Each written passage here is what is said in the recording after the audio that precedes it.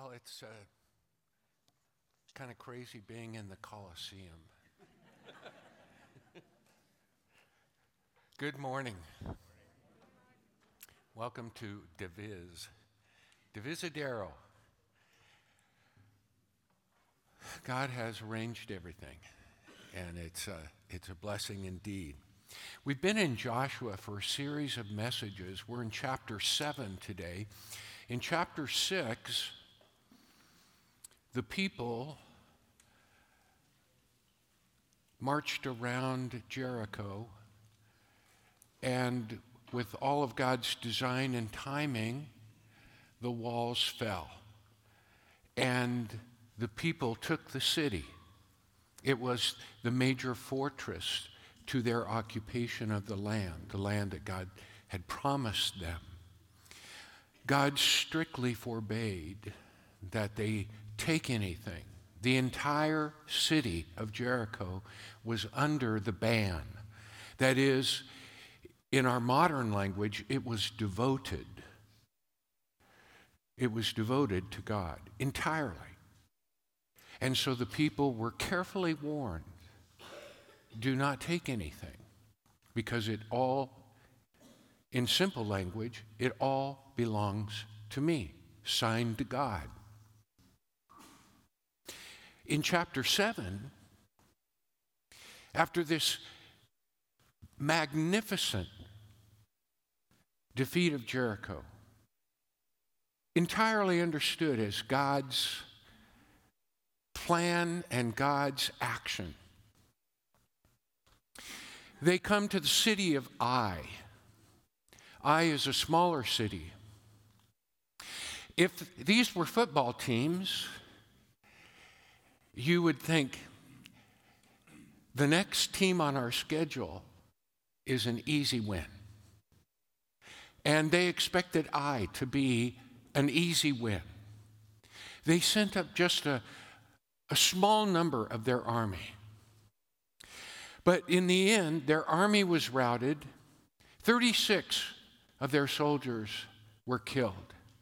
And the shocking thing that left them devastated was that after this incredible defeat of Jericho, they suffered an incredible defeat at the hands of a less fortified and much smaller enemy.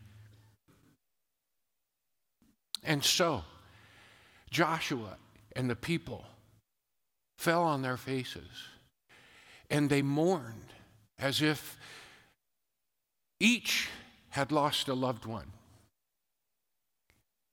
And it was as though there had been a death in the family of each one. And in their mourning, Joshua cried out to God and said, what's going on? I even suspect there was a bit of doubt in the soul of Joshua. And he says, what's to become of your name, O Lord? What's to become of your name?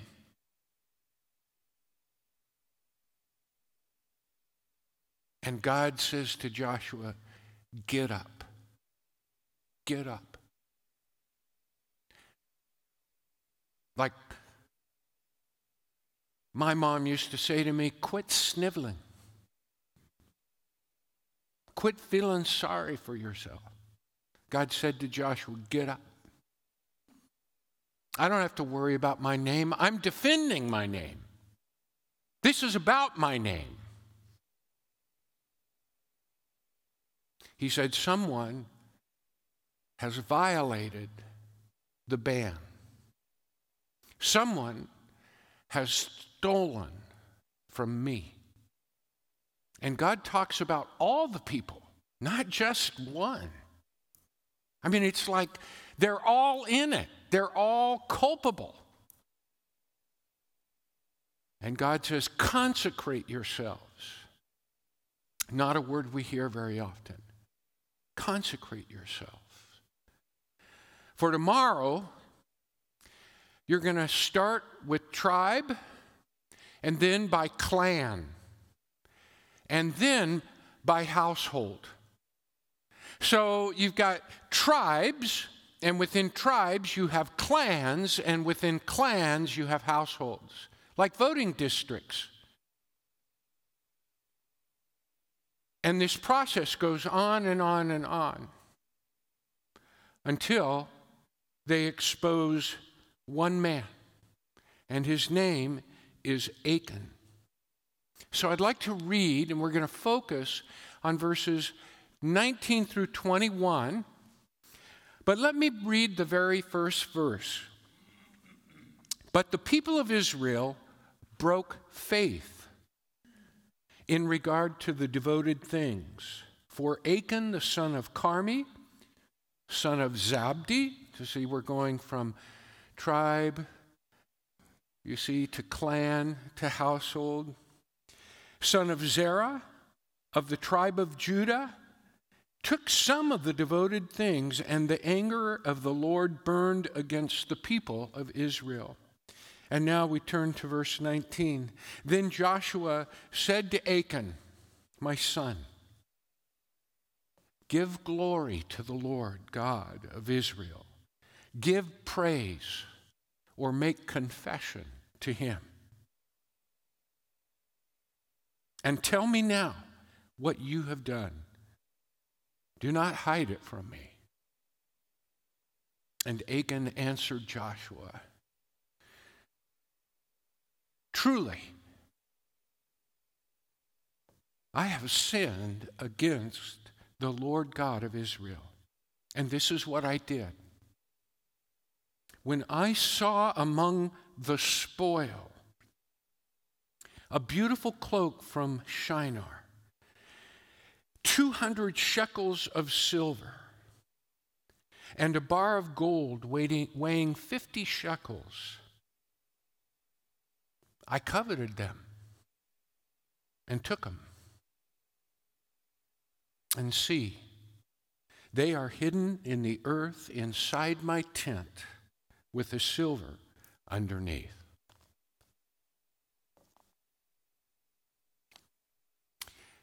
Years ago, I figured it out. Years ago in 1970, and by the way, in 1970, I was a drugs, rock and roll, counterculture hippie. I don't know if that means anything to you, but a buddy that I knew from hangouts and parties invited me to a guitar mass at the Catholic Church.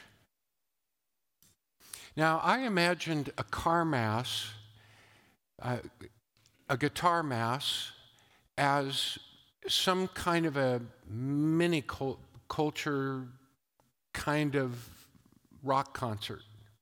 Because I'd never been to a Catholic church. I didn't know what a mass was. I just heard the word guitar. And I thought, cool. I'll go with you. We can get stoned first. In other words, we can get loaded. We can do some drugs before we go into the Catholic Church. That's what I was saying to him.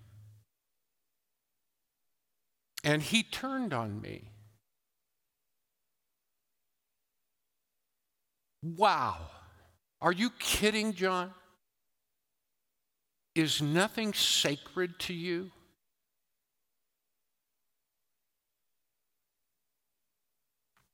Forget it. And he walked away. And I was shocked. And I was ashamed. And I still am when I think about that. It still brings me shame that I was so far, so secular, that I had lost complete sight of the sacred. And it took another guy, I can't even remember his name, A guy I knew from parties and get-togethers and hangouts and trips to watch bands. It took a guy like that I didn't even know went to church, who turned on me and said, "Wow, is there nothing sacred to you?" Who knows? Maybe all these years later, and maybe in all the in-between time, maybe he became a priest. I believe he'd be shocked to learn that I became a pastor. Priest or pastor. It's a case of the unlikeliest people making something sacred of their lives.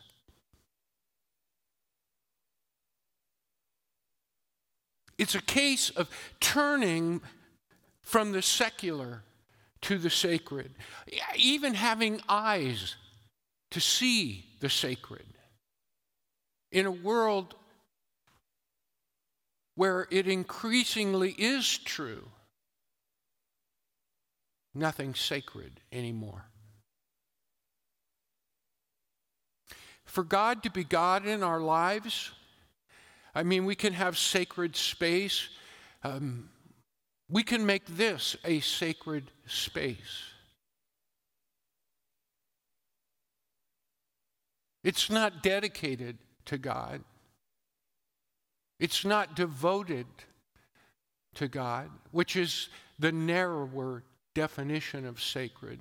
But we can make it sacred. But it's up to us. And that's true of us. It's true of all, anywhere, anytime. We could be in a sacred space, a dedicated place, a place that even onlookers would consider sacred, and yet to us it may be profane in the way we think about it and treat it. There is that kind of a duality of things. We can have doctrine and believe it and invest in it, trust it. We can bring the doctrine from the pages of the Bible to life in our words, our actions, our attitudes, our outlooks. We can make it real. We can bring that stolid, dead, black and white piece of information to life and live it out. Make it real to somebody who's never been in a sacred place or doesn't know one when she or he sees it. But it's up to us. And Achan is a point in fact. He knew it was dedicated. He knew it was devoted. But when push came to shove, Achan came first. Achan was number one. It could impact everybody else. But at that moment, nothing else mattered but Achan.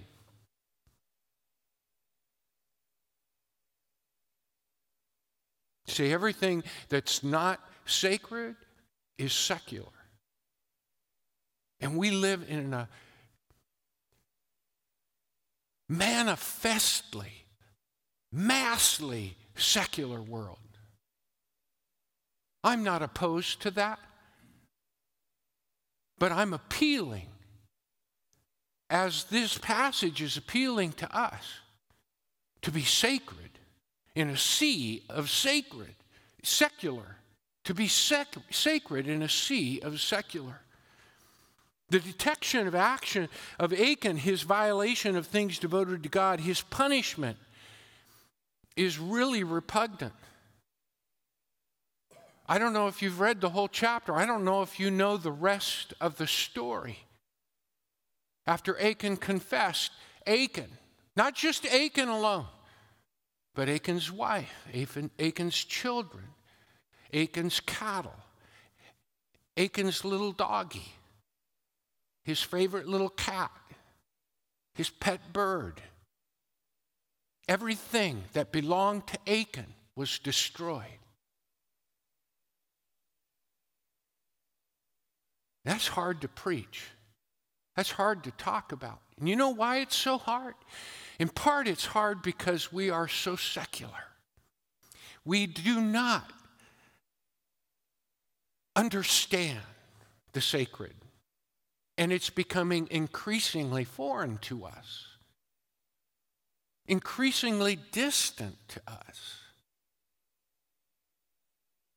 increasingly odd to us. As I said, the sacred, narrowly defined, means that which is devoted or dedicated to the service and worship of God. In general, almost anything that is worthy of great respect can be considered sacred. Or we apply the word sacred to something that's just very special to us. And that's another element of the sacred. It's special. It's not ordinary. It's more to the extraordinary. It's not everyday. It's not easily replaceable. It's not ignored because it's so plentiful.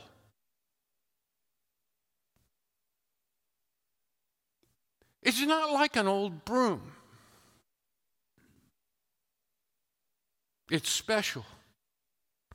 And the sacred discriminates, and that's really a hard thing in our world, to discriminate. Not everything is the same. That's secular. There's some things that are set aside, set apart. They're not for everyday use. They're not for common use. They're not for ordinary things. They're special. They're important. That's sacred. It discriminates. Not everyone is worthy. Not everyone can have, because it involves a certain involvement to appreciate what is sacred. And there's something mysterious and inspiring about the sacred because it's bigger than you and me. It's more important than me. And that's the most important lesson of the sacred, especially when we're talking about the Lord, who is the benchmark of holiness and sacred. If he's not bigger than me, if he's not more important than me, if I don't, so to speak, take my place at his feet, there can be nothing sacred to me, nothing off limits, nothing out of bounds, nothing untouchable. And those are all elements and parts of the sacred. What destroys the sacred? Just like that. What turns the sacred to the secular? Pride. Pride. Me first. That's the mantra of our day. Me. And I understand. We encourage our kids. We encourage one another. Go for it. Just do it. The sky's the limit. You can be anything. Nothing can hold you back. Watch some commercials. By the way, there's more education in commercials than some of the shows that we watch. Commercials are very telling about our culture, very telling about our value system. I understand that. But we, along with encouraging our kids to reach for the stars and maximize their potential, we need to teach them humility. We need to teach them that there's someone and therefore some things that are sacred, that are untouchable, that are special, and they needed to be treated and understood as such. We need to make it sacred. We want it to be sacred, but if we want it to be sacred, we've got to make it sacred. Do you understand what I'm saying? We can hail it as sacred. We can point to it as sacred. We can police other people for not observing and valuing the sacred. But it's all a sham if we don't make it sacred. We've got to be engaged with the sacred. It's easy to secularize, but it's a little more difficult to sacralize. That is, to make it sacred. In verse 21, we see how to secularize. Here's what I did, said Achan. Now, you see, the crux of this whole thing, all of chapter 7, this abrupt dead end. The people come to a dead end with God. God, if you read the chapter, says, in effect, you're not going to be my people.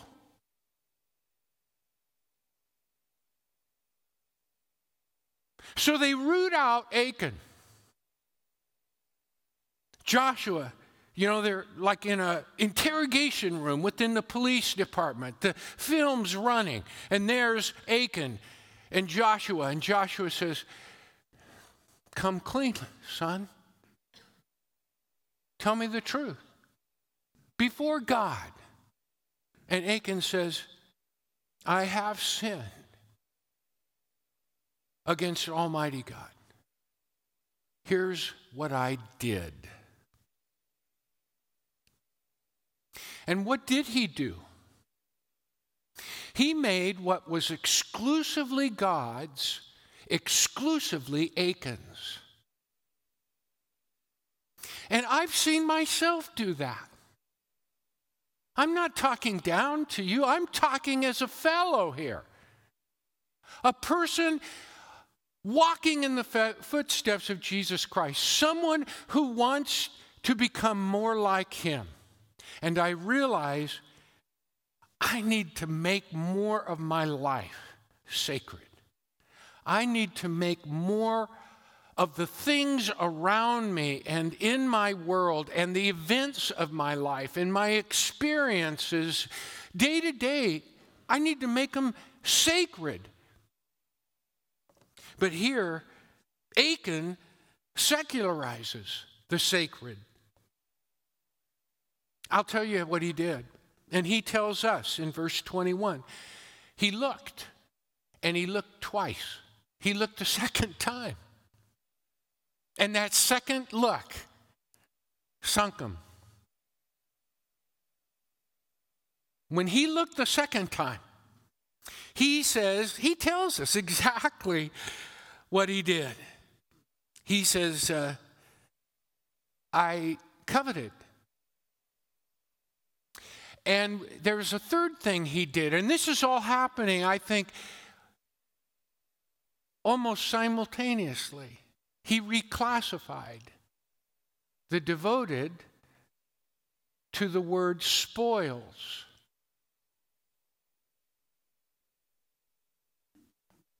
You see, you hear all the time the spoils of war, the spoils of war, the spoils of war.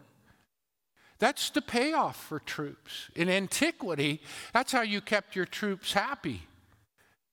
They went on campaign often for not only adventure, but for wealth. And so what you conquer, you keep. And Achan when he's describing this, he doesn't call it, I looked at the devoted things and I lusted. Who would look at the sacred things and lust or covet or feel greed? No, he calls it the spoils. He's reduced it to something that belongs to a guy like him. Like, why not me? And that's how we secularize. I'm one too. I deserve this. Deserve. Why them and not me?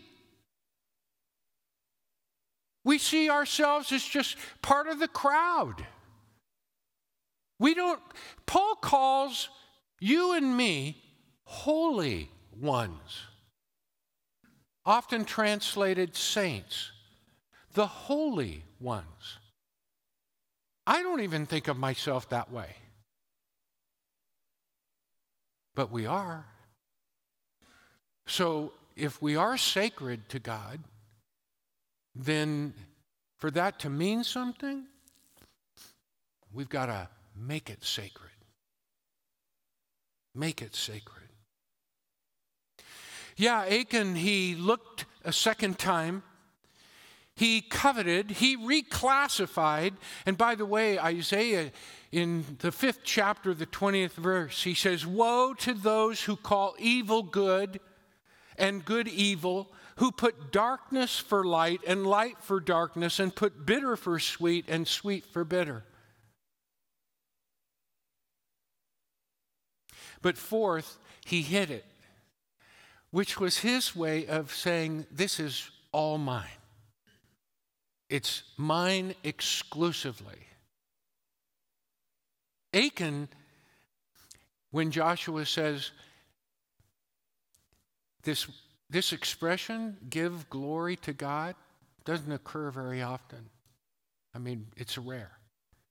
And Joshua says, give glory to God. Now, glory is one of the slipperiest words that I know in the Bible. What is the glory? But one thing we do know is that the word for glory in Hebrew is the word for heft or weight. And often, valuables, precious things, were not so much trinkets, but money was weighted. And so its value was determined by its heft. So when he says to Achan, give glory to God, I think he's saying something like, value God above yourself. Give God some weight. Recognize who you're talking to.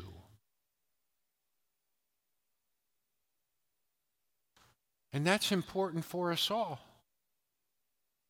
Do you realize that we as Christians, we who follow Jesus, we follow him who fulfills all of the aspirations of the patriarchs and prophets and peoples of the Old Testament.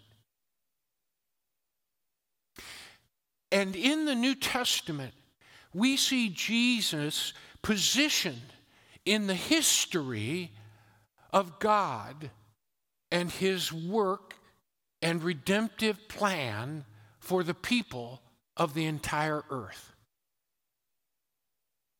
And in this plan, and in, so to speak, the very center of time, is Jesus, his birth,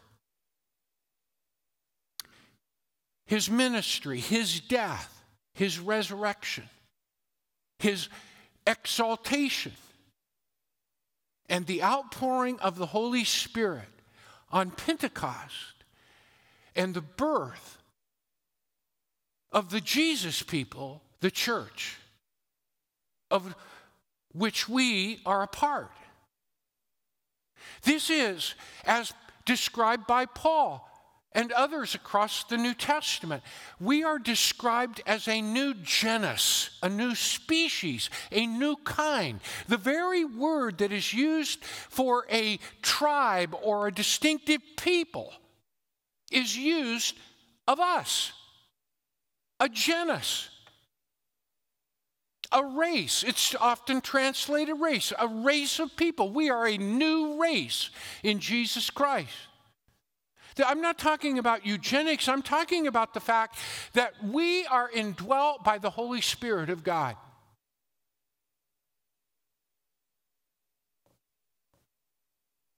And yet we identify with more that is ungodly than our God. Politics.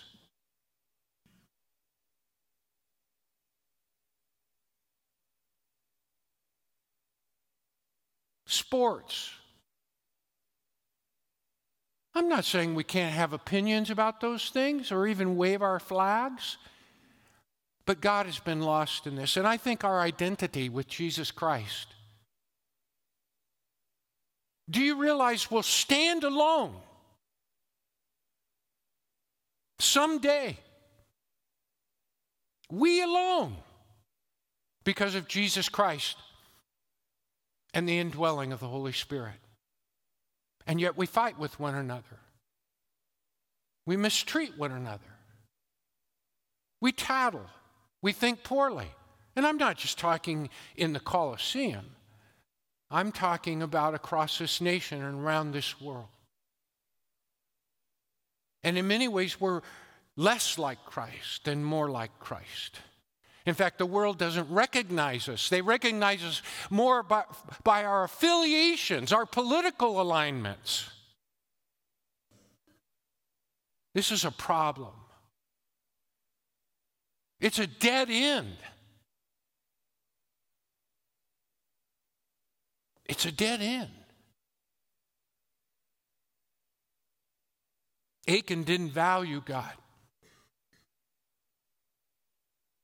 You know, it's interesting. If he'd trusted God, if God had had more weight in his life, and he had not looked that second time, had not coveted, had not re-evaluated, renamed what was devoted to what was Achan's, and had not hid that, it wouldn't have been a dead end for him.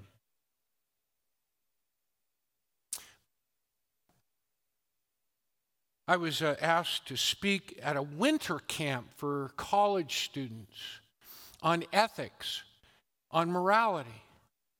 And so it's not that I was an icon of morality or ethics. I guess they knew I could learn about it. But I spent a lot of work and effort going deeper than I'd ever gone before, trying to understand ethics, so I could speak about things in general and then things in specific as it relates to our walk with Christ. And I had a number of messages, but in the week leading up to the retreat, there was a news item about a young Christian lady who had been a beauty pageant winner. And she was caught shoplifting. Lipstick and some other cosmetic.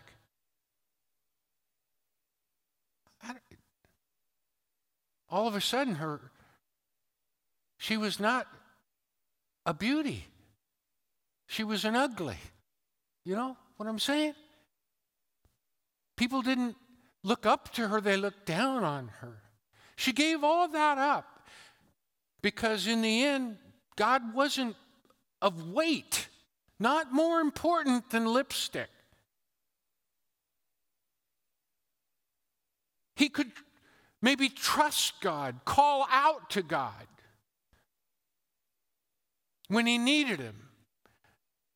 But when he thought he could get by without him, dependent upon wealth that he had never seen or laid his eyes upon, things that he thought more beautiful than God, He set God aside. But now he's hit this dead end. Sometimes we're living such a secular life that we don't even realize when we come to these points of decision. And what I'm saying is, when we come to these points of decision, we're so secularized, we do the same things Achan does. We look a second time. We kind of relabel what the thing is. We don't see it as off limits, sacred or dedicated, devoted or holy, or just not mine. We say it's spoil. I deserve it as much as the next. I should get it too. And we take. And we hide. And I'm saying that if we're to learn something from Achan in Joshua chapter 7, we've got to make it sacred. We have to bring the sacred into our lives. We have the sacred as the divine power to live our lives, bearing the fruit of the Spirit, gifting us, leading us, teaching us. A true power of God. This is a gift that people, if they really believed it were true, they would say, what do I have to do to get that?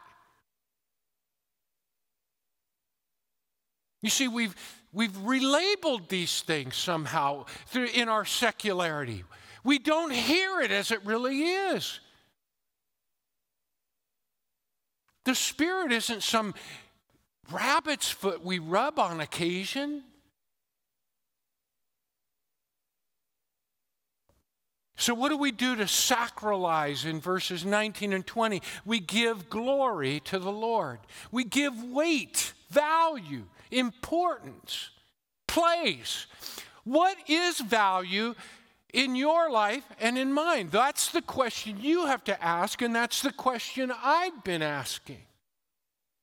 How do I make sacred? You will have to do that. I wish I could do it for you. I have enough to do it for me. It's not easy. You have to think about it. You actually have to set aside a little of your attention to make it holy. You have to think about it. You have to calculate what I might do. I can give you just a couple of tips. For one, acknowledge the presence of the Lord. He's not over there. He's not in that sacred place. He is in you, the holy place. You, the sacred space. You have to make that sacred. It doesn't mean you have to drain all the joy out of it.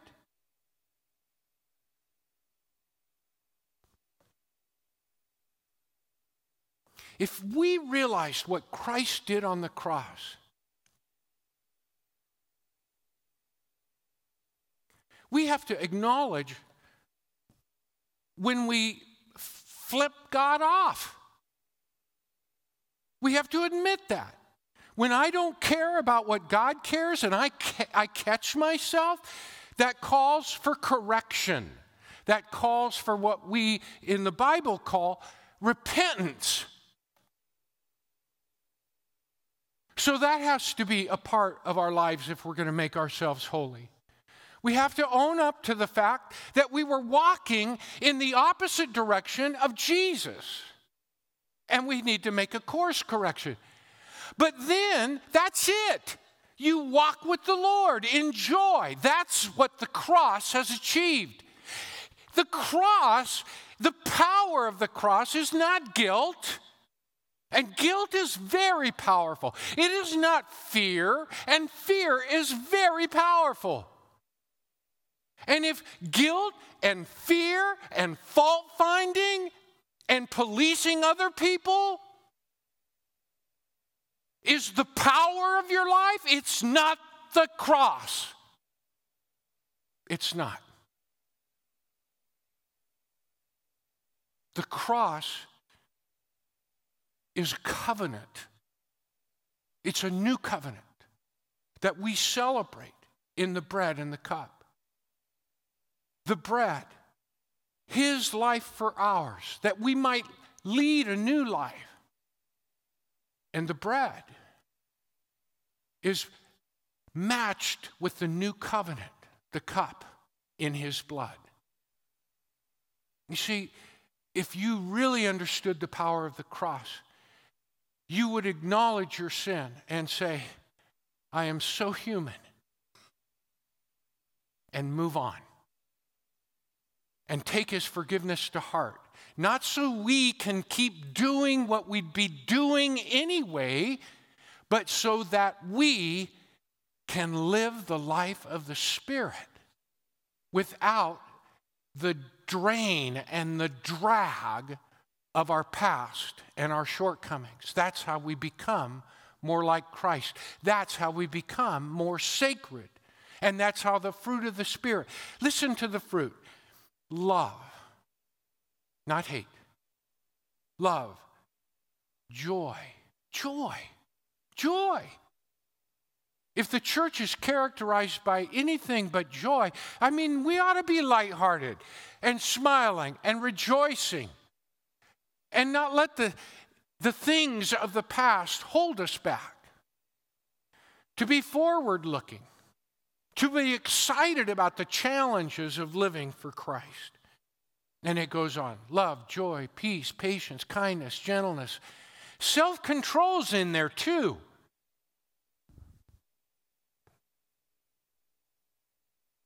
Acknowledge the presence of the Lord. Practice humility. Practice humility. And I'll tell you how you can practice humility. This is a third thing, gratitude.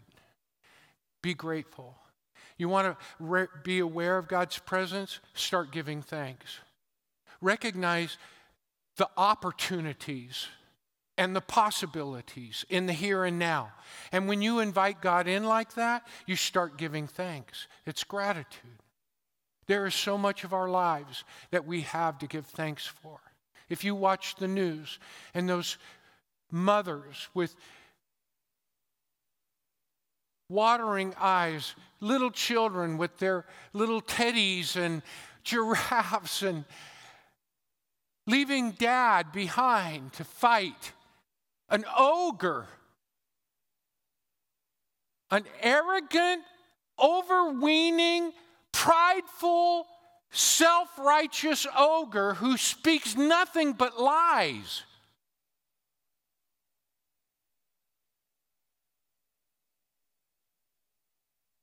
What are we worried about today? Yeah, the economy. Hey, I'd pay an extra couple of bucks at the gas pump per gallon to do my part to support Ukraine. We don't know what the future holds. What's in the balance is of such strategic nature. Life as we've enjoyed it the last 50 or more years may be changing forever. Are we prepared? Not if our faith, our trust, and our awareness of God's presence is in anything but the moment. And that's where we are most powerful. And that is how we start. We consecrate ourselves. And it all is at the cross, in the bread and the cup. This bread represents the life of Jesus Christ for you and for me. We're so fortunate to be able to do it together all these years and all the years to come, as long as we have breath and God keeps us in this area. That's a gift.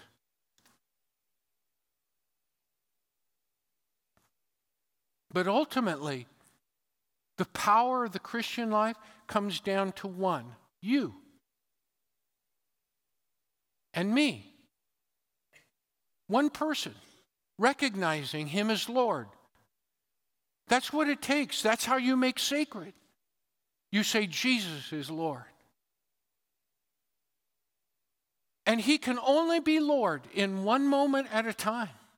In the moment that you're aware, in the moment that you surrender the control of your life to the control of his gracious life through the power of the Spirit.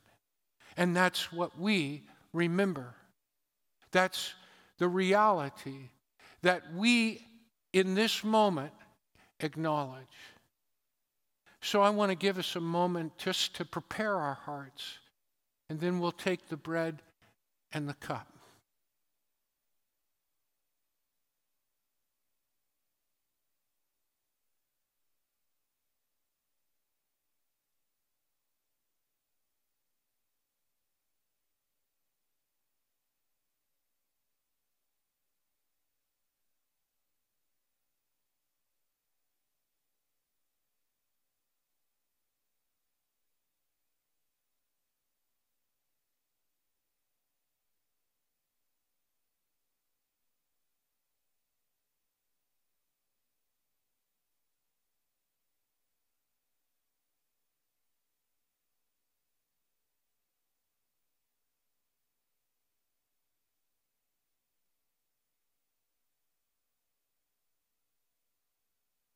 On the night he was betrayed, he took bread.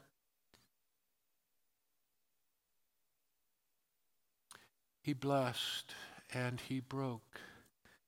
And he said, "This is my body,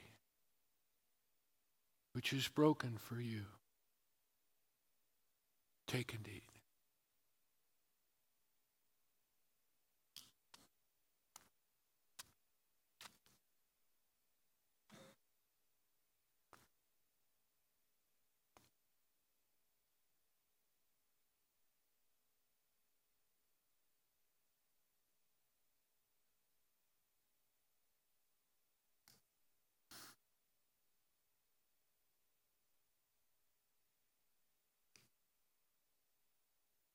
In the same way, after supper, the cup also, saying, "This cup is the new covenant in my blood." All of you drink it.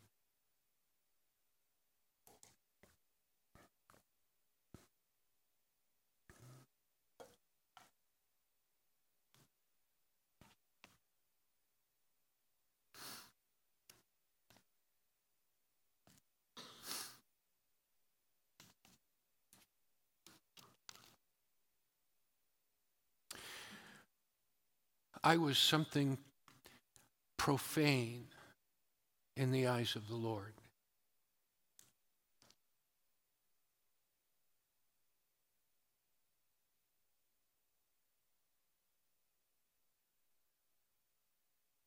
All of that has changed. God takes the profane and with a willing heart, an open heart, a heart touched by his grace, not by our merit, by his grace, he turns the profane into the holy. It's a process, and I hope this isn't disappointing, but the truth is you'll never be holy enough. You'll never finish the journey, not until Christ comes. He'll finish it for us. And then the Spirit will be all in all. But along the way, we're humble because we know we're sinners saved by grace.